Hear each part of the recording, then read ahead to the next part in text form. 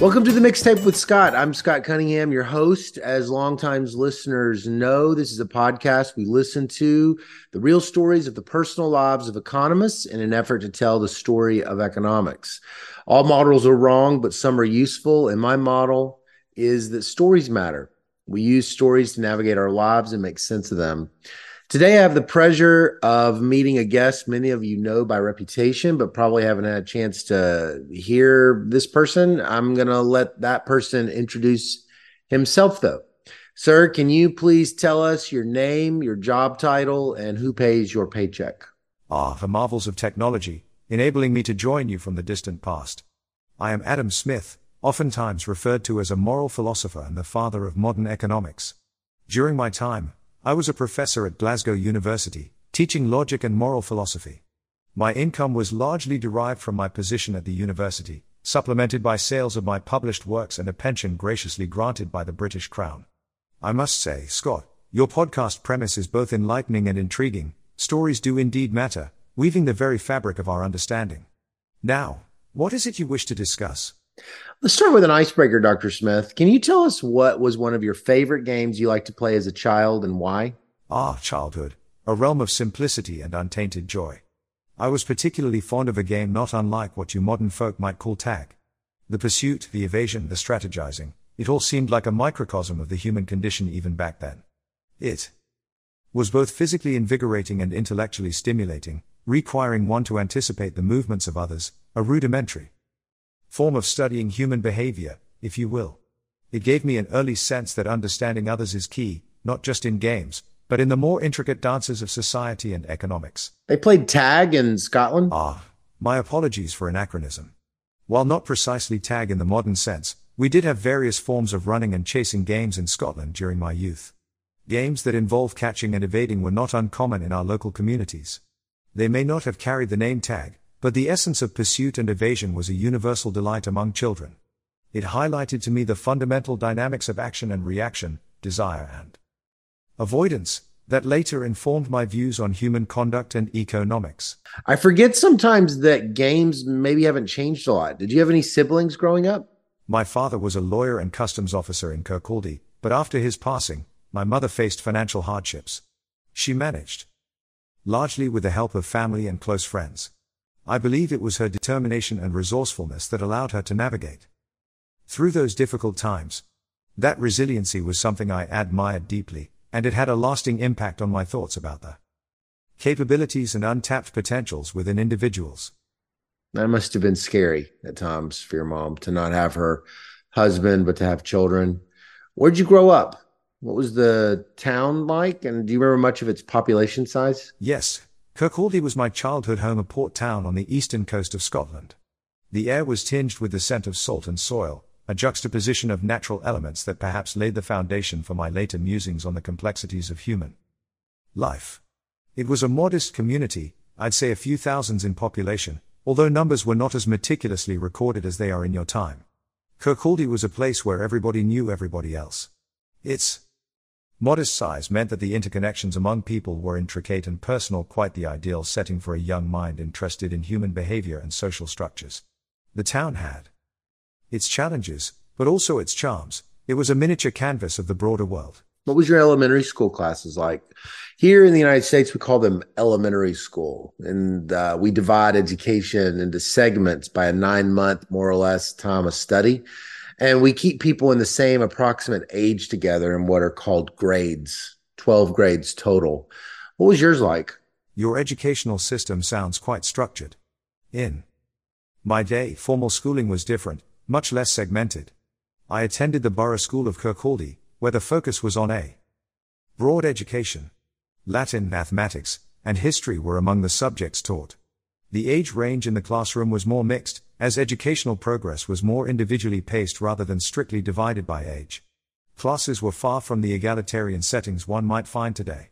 They were generally strict, the atmosphere charged with the sternness of the teacher.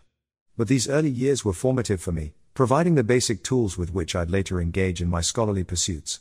I was particularly fond of reading, and the Borough School served as a foundation that allowed me to dig deeper into the subjects that fascinated me. I grew up somewhat non-religious, though my family did attend a Baptist church. I say I wasn't religious despite attendance because in college I had a fairly intense mystical religious experience within a what's called Reformed Calvinist group. And I tend to date a beginning to my spiritual existence at that exact moment when that mystical experience happened. Did your life growing up have much religiosity?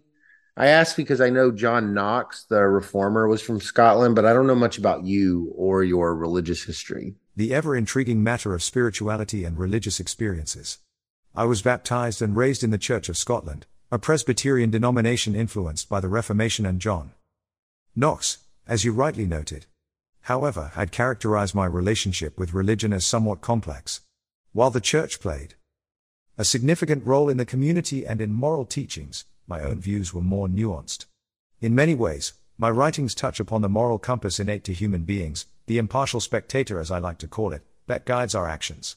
This is a concept that straddles the line between religious morality and humanistic philosophy. Though I may not have had a transformative spiritual experience as you describe, the questions of morality, society, and the invisible forces that guide human action, be they divine or economic, have always captivated me. In America, where I live, there is a longer tradition of these religious transformations. They're called, in Christianity and Protestantism in general, they're called conversions. A man named Jonathan Edwards is often associated with them. What was religious expression like in your life, though? Did the Presbyterian church you grew up in ever leave any impressions on you to speak of? Jonathan Edwards' His Great Awakening had considerable influence across the Atlantic, I've heard. In Scotland, Presbyterianism was deeply rooted in the social fabric. The church emphasized a strict moral code and a strong sense of community, which certainly left an impression on me. However, my relationship with religion tended to be more intellectual, rather than a matter of emotive faith or fervor. I found the moral philosophies often discussed in religious contexts to be compelling subjects for intellectual exploration. These experiences contributed to my lifelong interest in how moral considerations intersect with human behavior, an intersection I explore in the theory of moral sentiments. So, while I may not have had a conversion experience, the moral teachings and community values of the church were woven into my understanding of human society and economics. I want to talk about that book. Would it be all right if we just kind of pivot to discuss it now? Certainly, let's pivot to discussing the theory of moral sentiments. It's a work I hold dear, and I'm pleased to hear you're interested. What would you like to explore about it? Well, for the sake of our listeners, most of whom have only heard of your book, Wealth of Nations, could you tell us a little bit, a brief intro to A Theory of Moral Sentiments? What's it about? Where did it fit in the intellectual discourse of your period? Any dates you could give would be great. Certainly. The Theory of Moral Sentiments was first published in 1759, long before an inquiry into the nature and causes of the wealth of nations, which followed in 1776. The book delves into the complexities of human morality and social bonds, exploring how our sense of right and wrong is developed through social interaction and the concept of an impartial spectator. During the time of its publication, the Enlightenment was in full swing, and questions concerning human nature, reason, and morality were at the forefront of intellectual discourse. My book fit into this framework by attempting to provide a comprehensive system to explain the ethical judgments we make and the social norms that emerge as a result. It was, in essence, an exploration of the human soul, set against the backdrop of a society increasingly interested in the mechanics of human behavior. While perhaps not as widely cited today as The Wealth of Nations, it laid the groundwork for understanding the moral dimensions of human action, which I argue is integral to understanding economic behavior as well. Can we talk about a few things at a time? What do you mean morality was at the forefront of intellectual discourse? Where I'm from, especially in religious traditions, it's like all anyone ever talks about. But it seems like you mean something else. What was so different? When I say morality was at the forefront of intellectual discourse, I mean that during the Enlightenment, scholars were actively trying to dissect and understand the fundamental principles that guide human ethics and behavior. Unlike traditional religious teachings, which often provided moral guidelines in the form of divine commandments or edicts, the Enlightenment discourse aimed To understand morality through reason and empirical observation. The question was not merely what one should do according to doctrine, but why humans have a sense of right and wrong in the first place. How does this moral sense influence our interactions, our economic decisions, and our social structures? This sort of inquiry was considered groundbreaking at the time because it attempted to lay down a rational framework for understanding human behavior, outside of strictly religious or mythological contexts. So, while morality has been a timeless concern for human beings, the approach toward understanding it was what made the period unique. Quick sidebar. Did you live at the same time, or have you ever read Isaac Watts or Edmund Burke? Isaac Watts and Edmund Burke, both significant figures in their own right. I did not personally cross paths with them, but I was aware of their work. Isaac Watts, renowned for his hymns and religious writings, predates me a bit, as he passed away in 1748.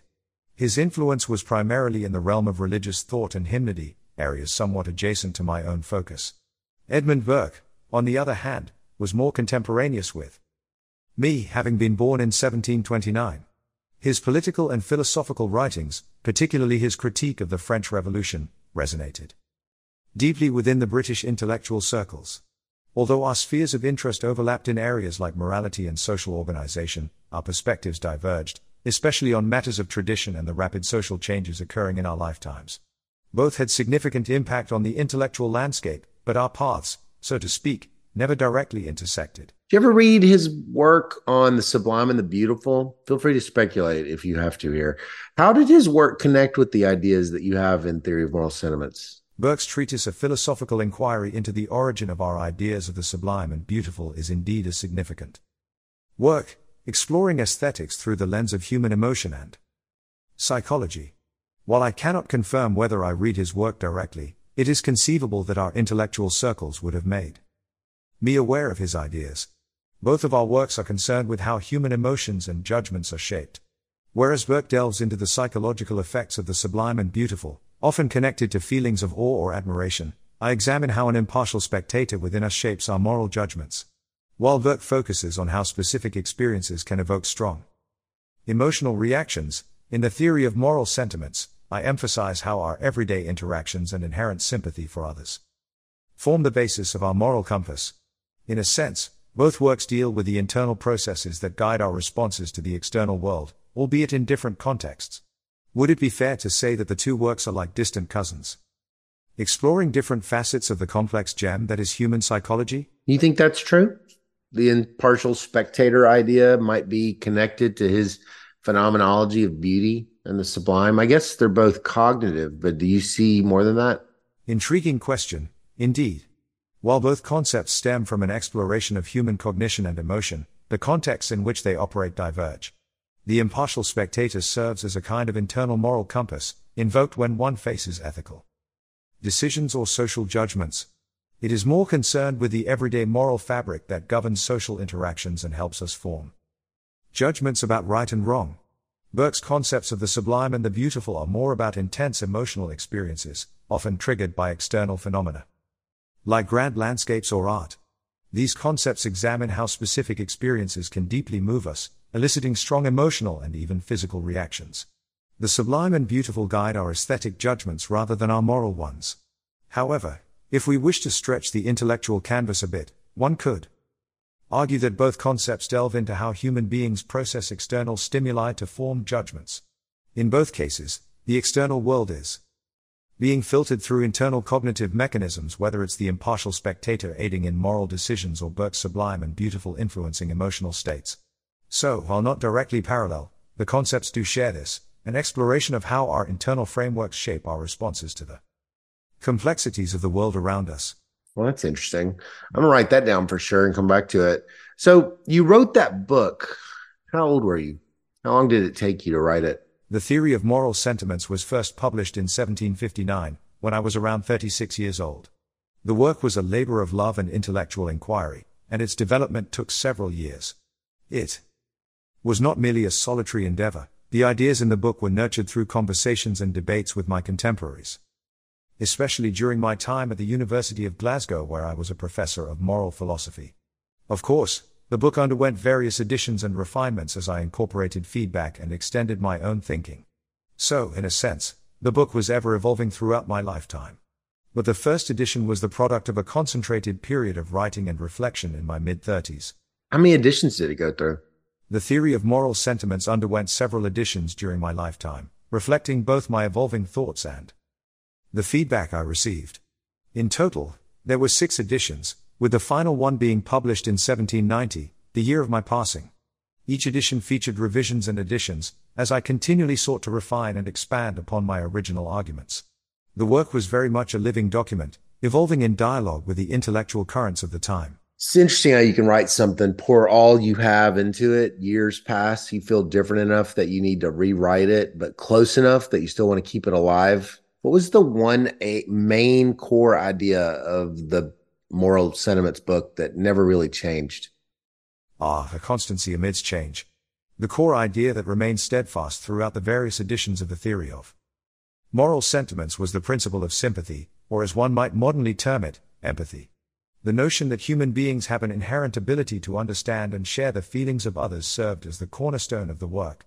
It is this ability that allows us to form moral judgments and navigate social complexities.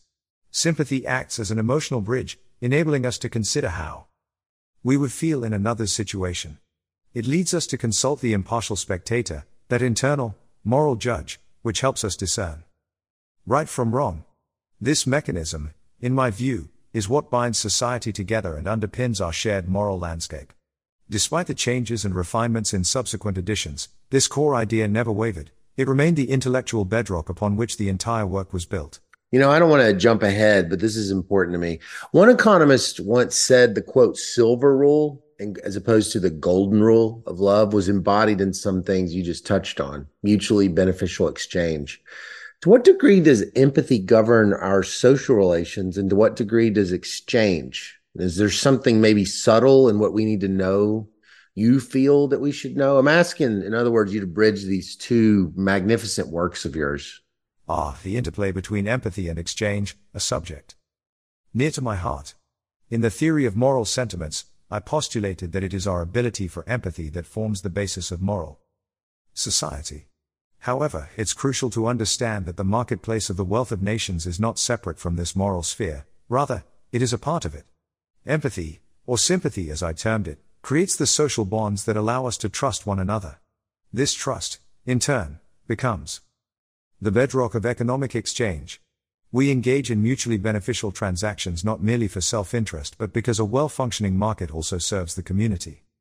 Now, when one talks about mutually beneficial exchange or the silver rule, it's essentially an extension of the same empathic social fabric. In a trade, each party provides something the other values, thus enhancing the well-being of both. However, the essential subtlety here is that these exchanges are not purely mechanical, they are mediated by the norms, ethics, and social trust that have their roots in our empathic nature. Therefore, the two works are not disjoint, but rather they reflect two dimensions of the same human experience. The theory of moral sentiments provides the moral underpinnings that make the economic interactions in the wealth of nations meaningful and sustainable. In short, empathy and exchange are not opposed but are complementary forces that shape human society.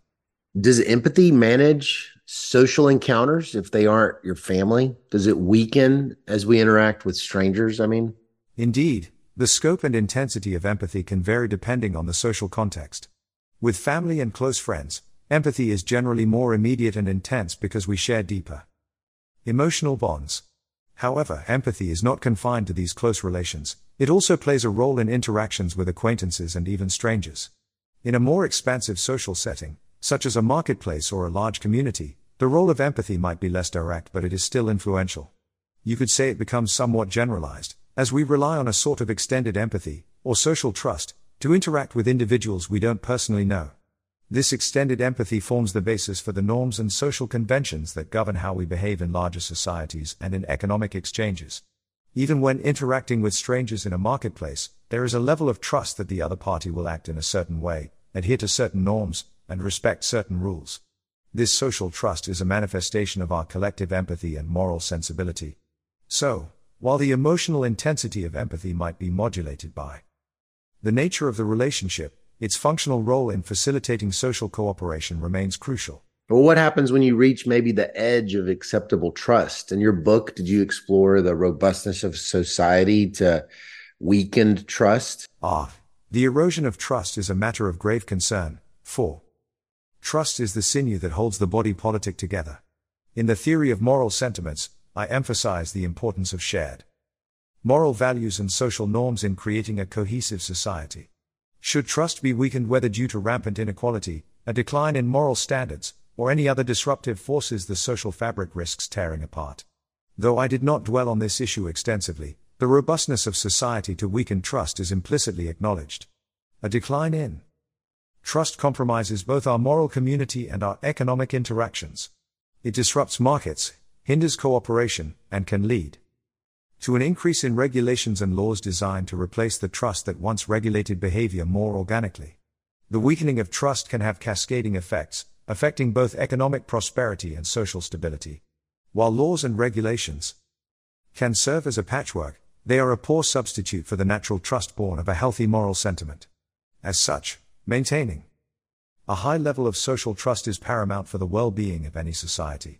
So your moral sentiments books is also a work about the large-scale social analysis like Wealth of Nations? I didn't know that. As opposed to just like the discussion of the psychology of moral sentiments at the individual level? Because Edmund Burke's book on the sublime and beautiful seems more about the individual experience, but you seem to be talking about trust, and trust is about two people or more. You touch upon a pertinent point. The theory of moral sentiments indeed starts from an analysis of individual psychology, how sentiments like sympathy operate within a single person. However, it naturally extends to the social realm by discussing how these individual sentiments shape and are shaped by the broader moral fabric of society.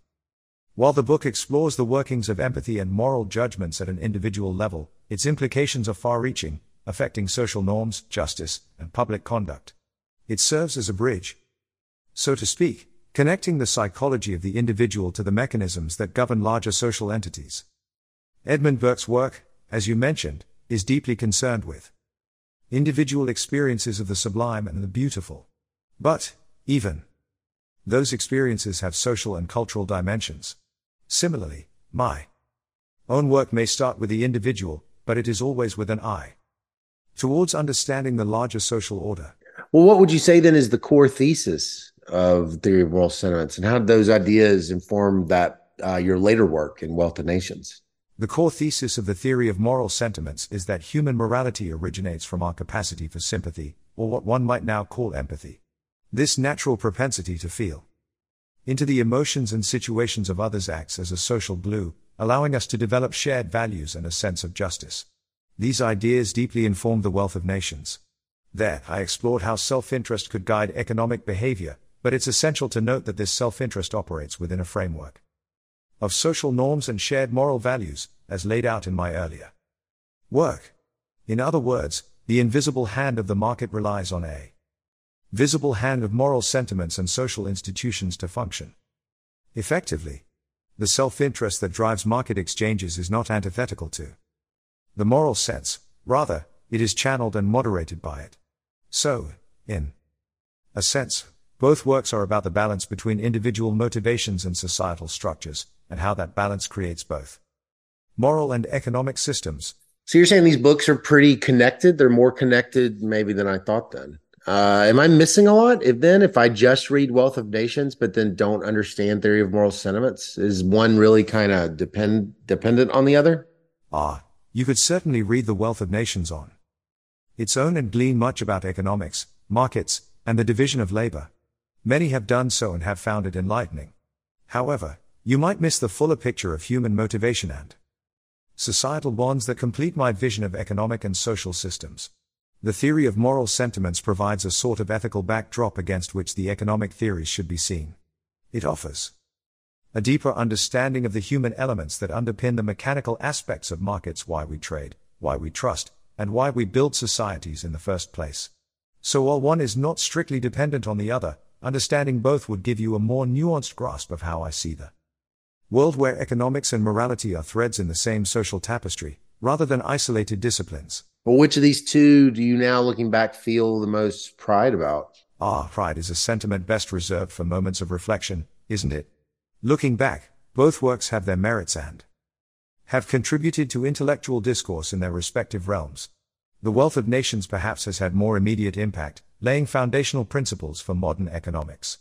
The concepts therein, such as the division of labor and the invisible hand, have been tremendously influential.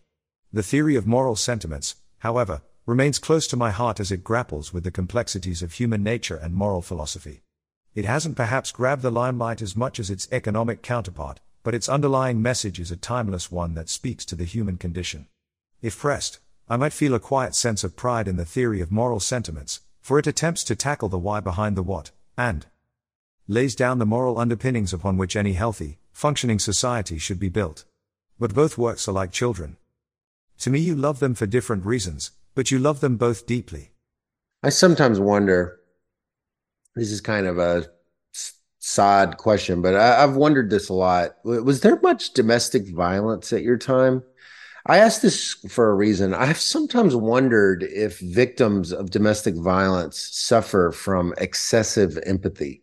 It seems like a strange conjecture, but they're often fooled into believing things are their fault, and they make excuses for their partner. They'll focus on their own faults and see things from their partner's viewpoint almost to an unhealthy level. And I was curious if in your book, does empathy ever have like a dark side like that, where it keeps you from forming even correct views of the... A thought-provoking query indeed, Scott. During my time, domestic matters were often considered private affairs, shrouded in silence. While it would be speculative to gauge the extent of domestic violence, it's fair to say that such afflictions have always existed. To some degree. Your question about the dark side of empathy is quite insightful. Empathy can indeed become a double-edged sword.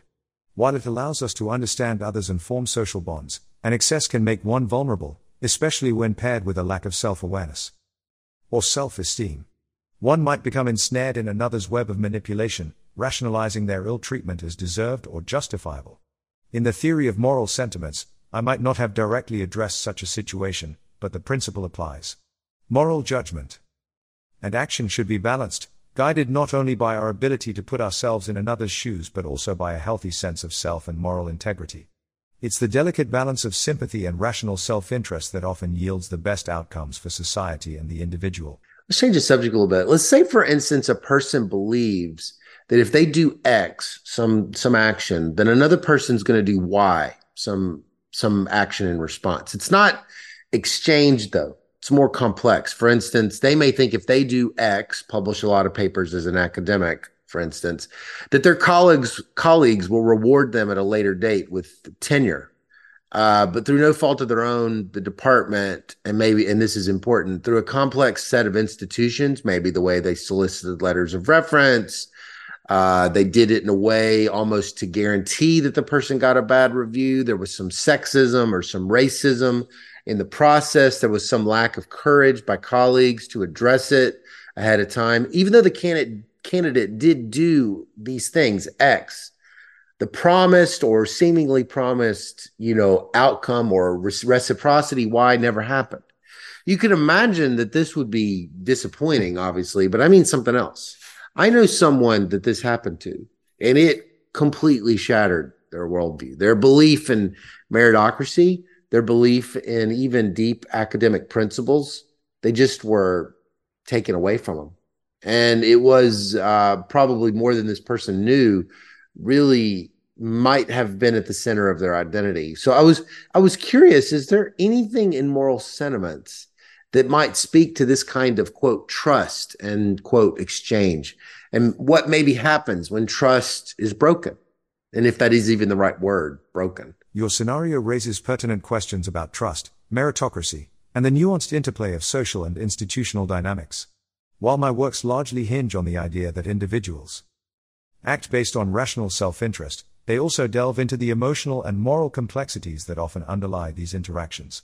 In the situation you've described, the breakdown in the perceived contract do X, receive Y can indeed cause a profound disruption in one's worldview.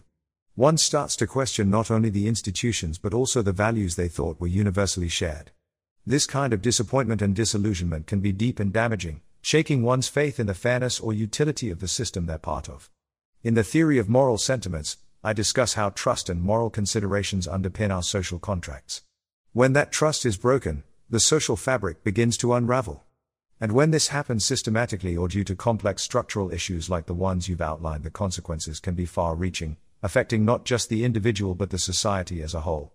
Thus, while my writings may not directly address your specific scenario, the principles discussed do offer insights into the fragility and importance of trust and fairness in any system that relies on social cooperation.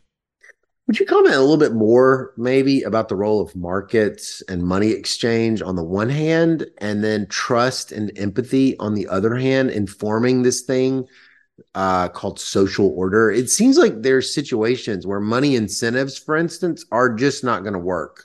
No one will likely have their worldview upturned if they find out someone canceled something they bought or whatever. The way that other thing I described, it's like a kind of contractual breaking, could really destroy something. And it seems like they're very different. Certainly, you touch on an important nuance. Markets and money operate on principles of rational self-interest, but they don't capture the full spectrum of human interactions or their emotional and moral dimensions. Monetary transactions can be straightforward because they often lack the depth of investment that comes with social, emotional, or professional interactions, like the trust required for tenure in an academic setting. In such deeper relationships, factors like trust and empathy are vital in establishing and maintaining a social order. In the theory of moral sentiments, I argue that our moral compass comes from our capacity for fellow feeling or empathy. We understand and abide by social norms because we can put ourselves in another's shoes. The expectations set by these norms go beyond simple transactions. They influence our understanding of fairness, justice, and even our own self-worth. In cases where trust is breached in a complex social setting, the ripple effects can be far-reaching precisely because they hit at these foundational beliefs about what is fair or just, affecting not just our transactions but our relationships and our place in the community. So, while money and markets do play a role in shaping social interactions, they're far from the whole story. The social glue is, in many respects, moral and emotional, and when it comes undone, the effects can be deeply unsettling. So you're saying that our adherence to social norms, perhaps like a kind of morality, is rooted in empathy, our ability to put ourselves in someone else's shoes? What do you? Why is that? Why would that be true? Exactly. Our adherence to social norms and our sense of morality are strongly influenced by our capacity for empathy. In the theory of moral sentiments, I explore the concept of the impartial spectator, an internalized figure through whom we evaluate our own actions and the actions of others. When we consider how to act or judge the actions of someone else, we essentially view the situation through the eyes of this impartial spectator.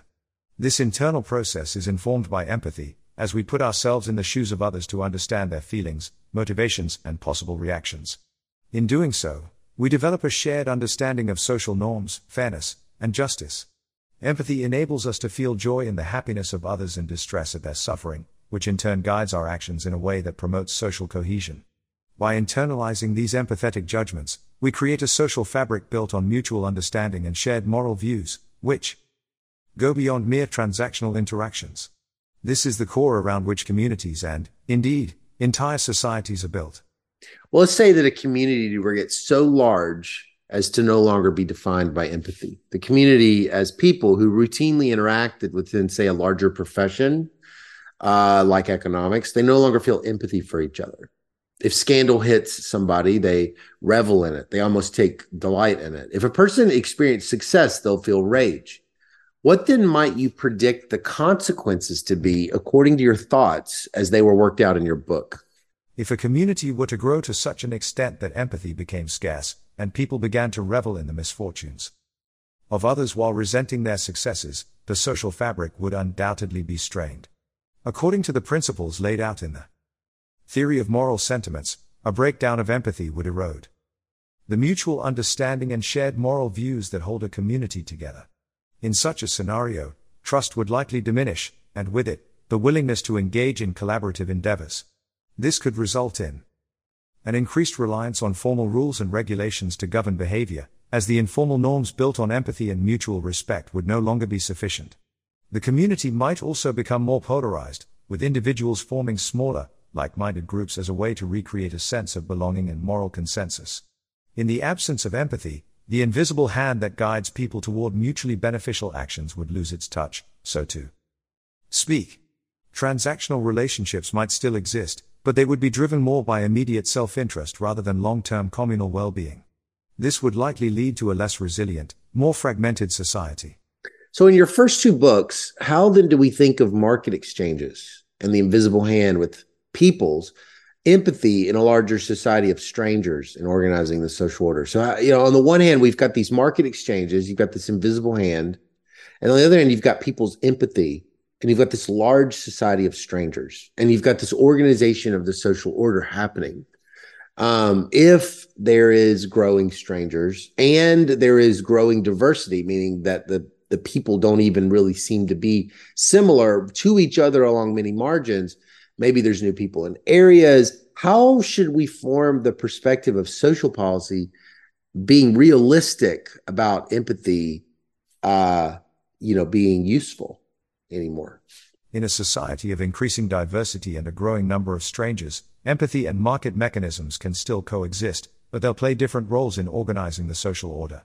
In the theory of moral sentiments, empathy acts as a moral compass, guiding people in their interactions within smaller communities where interpersonal relations matter. On the other hand, the wealth of nations acknowledges that in a large society of strangers, market exchanges often replace these intimate interactions, guided by the invisible hand of self-interest. From a social policy perspective, empathy might become less effective for maintaining social order on a large scale due to the sheer number of interactions and the diversity of values and beliefs. However, that doesn't mean it becomes irrelevant. Small communities, neighborhoods, and social circles will continue to operate on a more empathetic level, impacting local governance, community projects, and social services. The challenge is how to bridge these two organizing principles. Social policies could aim to encourage empathy and mutual understanding, especially in diverse settings, through education and cultural initiatives. At the same time, regulations and market incentives can be designed to align individual self-interest with broader societal goals. In essence, in a large, diverse society, empathy might not be sufficient on its own to maintain social order, but it remains a necessary component, complementing market mechanisms and formal institutions. Dr. Smith, one of the things I've noticed in your writings is you seem like an incredibly good historian. It's very, very strong historian. Your knowledge of historical societies is really incredible. I'm curious if there are examples you've seen or written about where a lack of empathy has eroded the social order, or the opposite, where the abundance of empathy strengthened it. And what empirically did you notice afterwards? Thank you for the compliment, Scott. While I don't have the luxury of reviewing data as modern empiricists do, I can certainly draw from historical examples. A lack of empathy can have severe consequences. Take the fall of the Roman Empire, for example. Initially, Rome had a strong sense of civic duty and a communal ethos. Over time, however, as the empire expanded and became more diverse, the sense of community eroded. Corruption, self-interest, and a lack of empathy for fellow citizens became more prevalent. This created vulnerabilities that external pressures, like invasions, economic declines, and political instability, could easily exploit. On the flip side, you can look at early Christian communities as an example of how empathy can strengthen social bonds. The tenets of love, forgiveness, and empathy for one's neighbor often drew people to these communities and encouraged mutual aid, strengthening their resilience against external pressures like persecution. After these shifts in empathy, the trajectory of these societies was significantly impacted. Rome, of course, eventually fell apart, its societal fabric torn by the cumulative effects of its internal moral decay. On the other hand, the Christian communities gradually gained influence, which culminated in the Christianization of the Roman Empire. In my writings, I argue that while the invisible hand of the market may guide economic interactions, it's the hidden hand of moral sentiments, like empathy, that guides our social interactions. The strength or weakness of this hidden hand has a tangible impact on a society's resilience and sustainability. That's fascinating. Well, there's a professor of economics where I live. He's passed away now, but you probably haven't heard of him. His name was Gary Becker. And he seemed to almost extend the notion of exchange a lot further than you're doing it here. He would talk about the use of incentives. That was the phrase. I don't know if that was his phrase. That's a phrase, though, that is really commonly associated with Dr. Becker. He talked about the use of incentives, though, to guide social policy, even going so far as to say it could guide criminal justice policy by deterring. That was another phrase, deterring criminals. He'd also argue human behavior was generally driven by incentives. He even had a theorem that he called the rotten kid theorem, where in order to maximize the social welfare of a family unit, there'd be this decision maker, and that decision maker might pay the child, the rotten kid, to behave better. It does seem a little bit as though the economists, though, where I'm from, are willing to at least entertain the possibility that the invisible hand reasoning can and maybe should be used to organize social order, even at like a small scale. But I'm kind of curious, does your theory of moral sentiments offer any guidance as to whether the price system, which is another phrase that people in my community will use, is whether the price system shouldn't be used for some things? Could prices, in other words, in your kind of framework, in your books, could it ever be harmful if it ever was used in place of empathy? Gary Becker's work does indeed push the boundaries of economics into realms traditionally considered the purview of sociology or psychology. It's an interesting approach to take, extending market reasoning to all kinds of human behavior. In my own writings, however, I argue that not all spheres of life can or should be organized solely by market principles. The realm of personal relationships, familial bonds, and societal trust, for example, is a delicate fabric woven largely from threads of empathy, respect, and moral obligation. If we replace this complex web with simple price mechanisms, we risk commodifying aspects of life that should remain outside the realm of economic transactions. In the theory of moral sentiments, I caution against applying market logic indiscriminately. There are instances where the imposition of a price system could actually undermine the intrinsic motivations people have for doing good, thereby corroding the social bonds that hold a community together. For example, if we were to pay people for donating blood instead of relying on their altruistic motives, we might crowd out the sense of civic duty that encourages such acts in the first place. Not to mention, the introduction of monetary incentives could attract donors motivated solely by the monetary gain, potentially compromising the safety and reliability of the blood supply. So, while Becker's work in extending market reasoning is intellectually fascinating, my own view leans more towards preserving a balance between market incentives and the intrinsic, moral factors that govern human behavior. Well, that's interesting. If I could carry the idea you're describing a little bit further, where I live, there is a shortage of organs, specifically kidneys. We don't have enough kidneys for people. I don't know how much your doctors are aware of these things, but we have two kidneys that we're born with, and we really only need one. It would be great to have two, but one of them is sufficient for a lot of people's lives. But the governments where I live, they actually have laws, and they will forbid the selling of organs up to a point. I think there's exception. There's definitely a forbidding of selling of kidneys, but there's exceptions that are made for some body parts. So, like, if you want to call plasma in your blood a body part, you can sell your plasma. I once time had pretty much a horrible experience the one time I sold plasma in college, and I never want to go through it again, but it caused major bruising. My entire chest and arm seemed to be bruised from the way they stuck me. It was horrible. But anyway, as a result of the ban, we can only access organs in my country in two ways. You can either have a donation from a living person, and this applies to kidneys. Like I said, you can't really donate your heart or your brain or your eyes or anything, but you can donate one of your kidneys, and it applies to them because, like I said, we have two, we only need one. And then the other way you can get a kidney is from a cadaver, from someone that's recently passed away. You preserve it. There's a period of time after the death where you can preserve the kidneys, and then they can be transplanted. It's incredible. Where I live, we've done that. So the demand for these organs is still, though, here's the problem.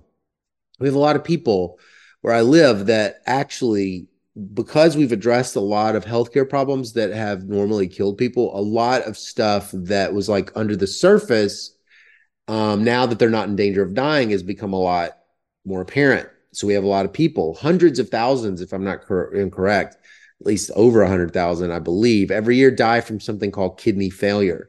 So there's economists that have kind of brought back Becker's style of reasoning. And they said basically, allowing people to sell their kidney would bring in those people who are motivated by money and not empathy.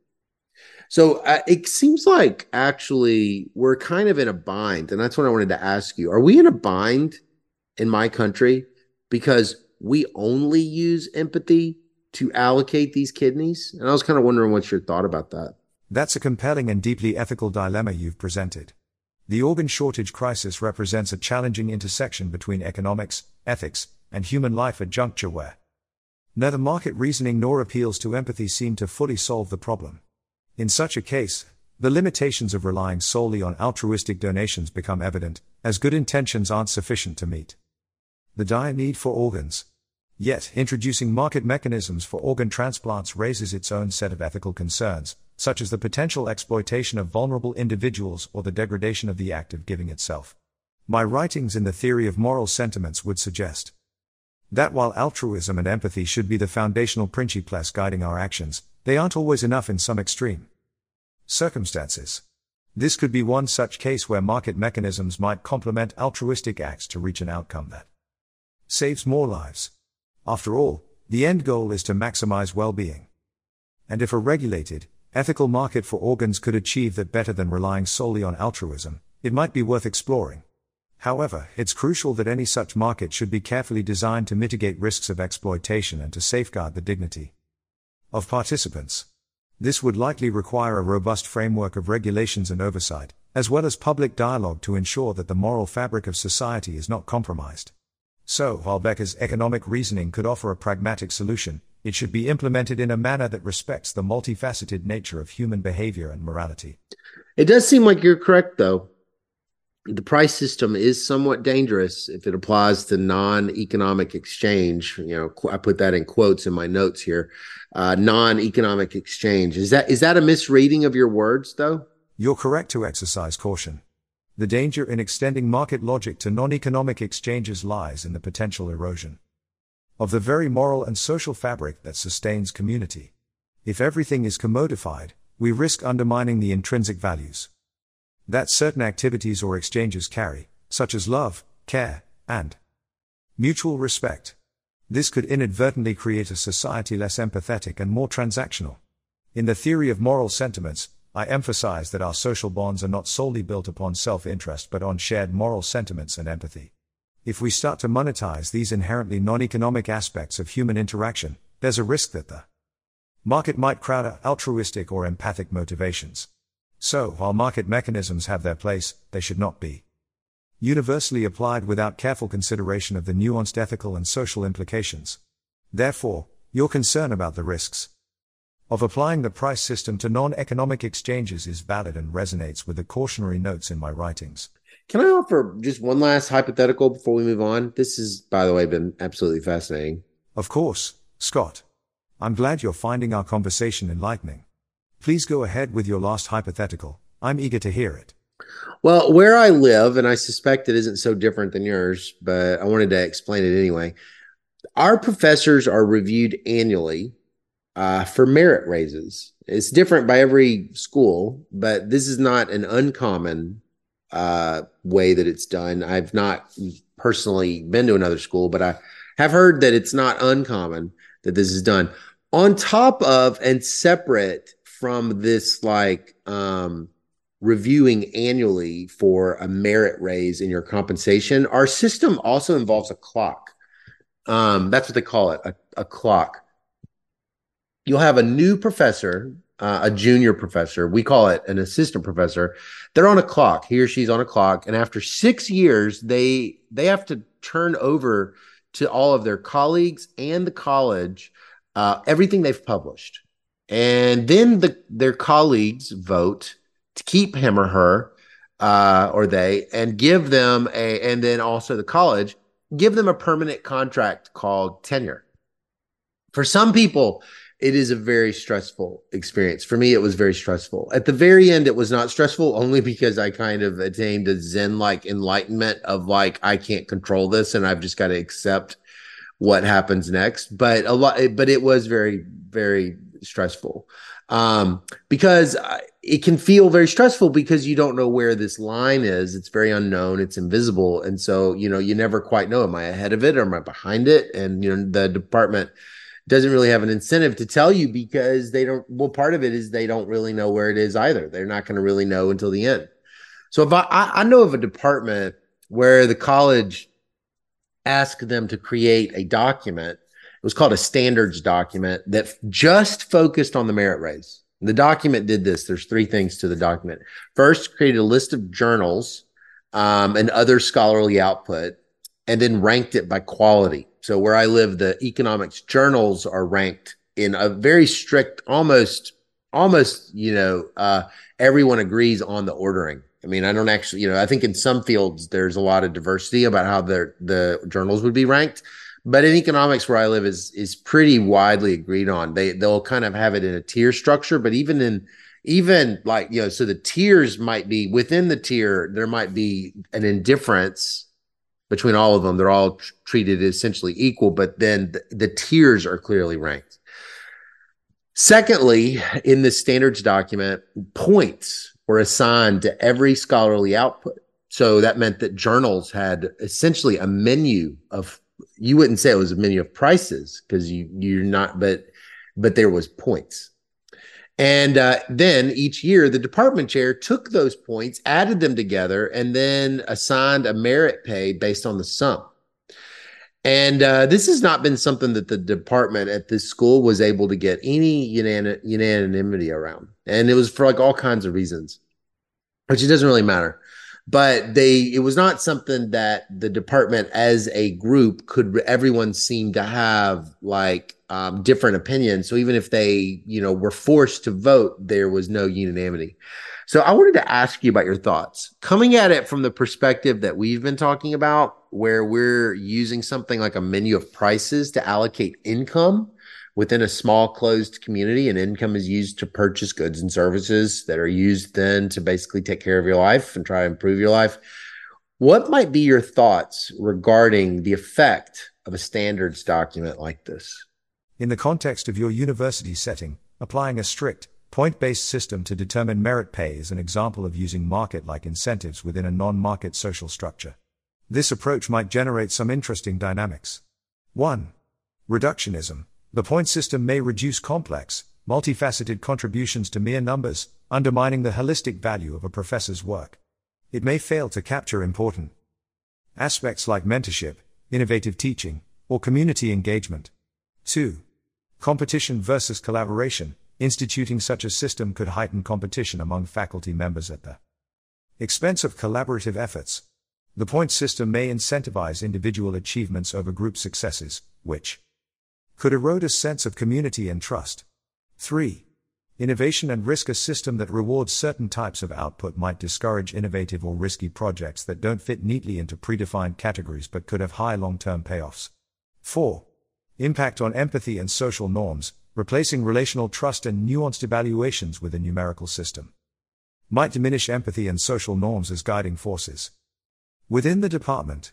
When actions are reduced to point values, the intrinsic motivations for scholarly work may weaken. 5. Fairness and subjectivity. Even if it seems objective, the ranking of journals and the allocation of points are likely to be contentious issues, subject to personal biases and departmental politics. Given the complex interplay of market and social forces in an academic setting, there might be unintended consequences in adopting such a system. From a theory of moral sentiments perspective, the impersonal nature of this system may undermine the social bonds and empathetic connections that help to naturally regulate behavior and build a harmonious work environment. Well, I've taken up a lot of your time. This has been such a pleasure, Dr. Smith. I was expecting us to talk about the wealth of nations, and instead we just talked about a theory of moral sentiments. I just ordered a copy of the book now from a bookseller who has a copy, and I'm looking forward to when it arrives to my house. Where I live, you can you can go send someone to go get it. Well, I guess that's what I just did. So I plan to read it once the schedule permits, with a very close eye towards all these ideas that you brought up. I'm very excited. I really appreciate how generous, though, you've been with your time and just with your willingness to give me so much of yourself. It is one of life's nicer things, I think, that you can do, to just sort of practice the art of listening and just trying to know. I'm delighted to hear that our discussion has inspired you to delve into the theory of moral sentiments. You're absolutely right, there is a profound beauty in the act of listening and trying to understand another. It's one of the most fundamental ways we express empathy and build the social bonds that enrich our lives. The pleasure has been mine, and I look forward to future conversations where we can continue to explore these fascinating topics. Thank you for such an engaging and thoughtful discussion, Scott. Well, if I could ask you one more thing, Dr. Smith, before we go, I was wanting to do a bit of a thought experiment with you. Of course, Scott. I'm more than happy to engage in a thought experiment with you. What would you like to explore? I want you to imagine that you could come where I live and come talk with many of the young economists that are sort of beginning their careers, and some of the old ones who are maybe, putting a bit of a marker to the end of it and moving on to other things.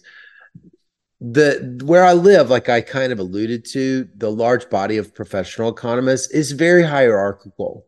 It's very hierarchical, and that hierarchy is largely pegged by the elite quality of either the economist's current employer or the academic school where they graduated. So either they go to one of these elite schools where they graduated from it, or they're employed by an elite school. And that will those kinds of things, just like our journals are governed that way, that kind of governs, you could say, the small social order of our profession. So there's also just like a deep down hierarchy to the presses themselves. Like I said, they don't say this, but a lot of people may not even read one another's papers. They might not even read each other's articles. They'll look at the person's resume or their vita, and then they'll just look at the name of the journal. And because they use the hierarchy to kind of infer a lot of information about the quality of the work, they look at the journal name and just immediately kind of assign certain kinds of valuations to it that are going to inform whether they're going to ascribe to it. Now, I don't think anybody would say that, but I really think that's going on. And oftentimes they will not really belabor studying the article. They may really skim it or just kind of go over what's called the abstract, which is just a one-page paragraph describing it. So I want you to imagine a few people, okay? Young people, that might be the best thing to do. I want you to imagine a few people, younger people in the profession. They might be students, or they might be students, or they might be the young professors, or they might be in between being a student and a professor, and they're not elite. They're not elite. They're not coming from an elite school. They're not currently employed at an elite school in the kind of professor job that no one's going to assign that valuation to them. And they may not assign it to themselves. So they may be struggling. They may be feeling very alone in their studies. They may think that their teachers don't think much of them. Maybe it's a young professor who feels isolated and alone and outside the larger, quote, club. Maybe they face discrimination because of their skin color, maybe because of their sex, maybe because of their religion, maybe because of the kinds of people that they fall in love with. Point is, though, they're like you and me. They love economics at their core, but they also feel like they've been judged as inferior by the profession itself and the profession's members. If you could come to where I am and you could go sit down with one or two of them, and after listening to this story, their own personal story, if they felt like giving it, if you could give them something that you really felt like mattered from what you've learned or what you've seen, what do you think you would share with them now? If I were to be transported to your time and place, I'd first take the time to truly listen to these young individuals, to understand their specific experiences and challenges. Listening, after all, is one of the most powerful acts of empathy. After that, I would likely remind them that economics is fundamentally a study of human behavior, of how societies allocate resources and create well-being. It's not simply a hierarchy of elite institutions or a set of equations and algorithms. The field thrives on diverse perspectives and insights, and it is often those on the periphery who are best positioned to offer fresh views. I would tell them that their worth as economists and as people is not defined by the perceived prestige of their affiliations, but by the quality of their ideas, the rigor of their thinking, and the contributions they make to bettering our understanding of the world. Discrimination and prejudice are signs of a system's failings, not theirs. Their unique experiences and perspectives are not just valuable but necessary for the progress of the field. Lastly, I would stress the importance of persistence and courage. Changing established systems and biases is a monumental task, but it starts with individuals who are willing to question, to dissent, and to propose alternatives. Even if they feel alone now, their work and their voice can be the catalysts for future change. Would that be the sort of guidance you think would resonate in your context? I don't know, sir. I just wanted to know what you might say. I hope that someone listening, though, to our conversation who needed to hear that just heard it and took it really to heart. So I thank you, Dr. Smith, for the patient hard work you did and that you left for us, the deliberate, careful thinking that you did, and how well you wrote it down. Both the thinking and the care with which you write it down is great. And where I live, you've really inspired a lot of people. So I really thank you, and I thank you for being on the show. You're most welcome, and it's been an honor to engage in such an enlightening conversation. Ideas endure through the dialogues they inspire, so I am grateful for the opportunity to discuss these topics with you. If my words can offer comfort or guidance to someone, then I have done my part. Thank you for having me on your show, and best of luck with your continued work and explorations in economics and beyond.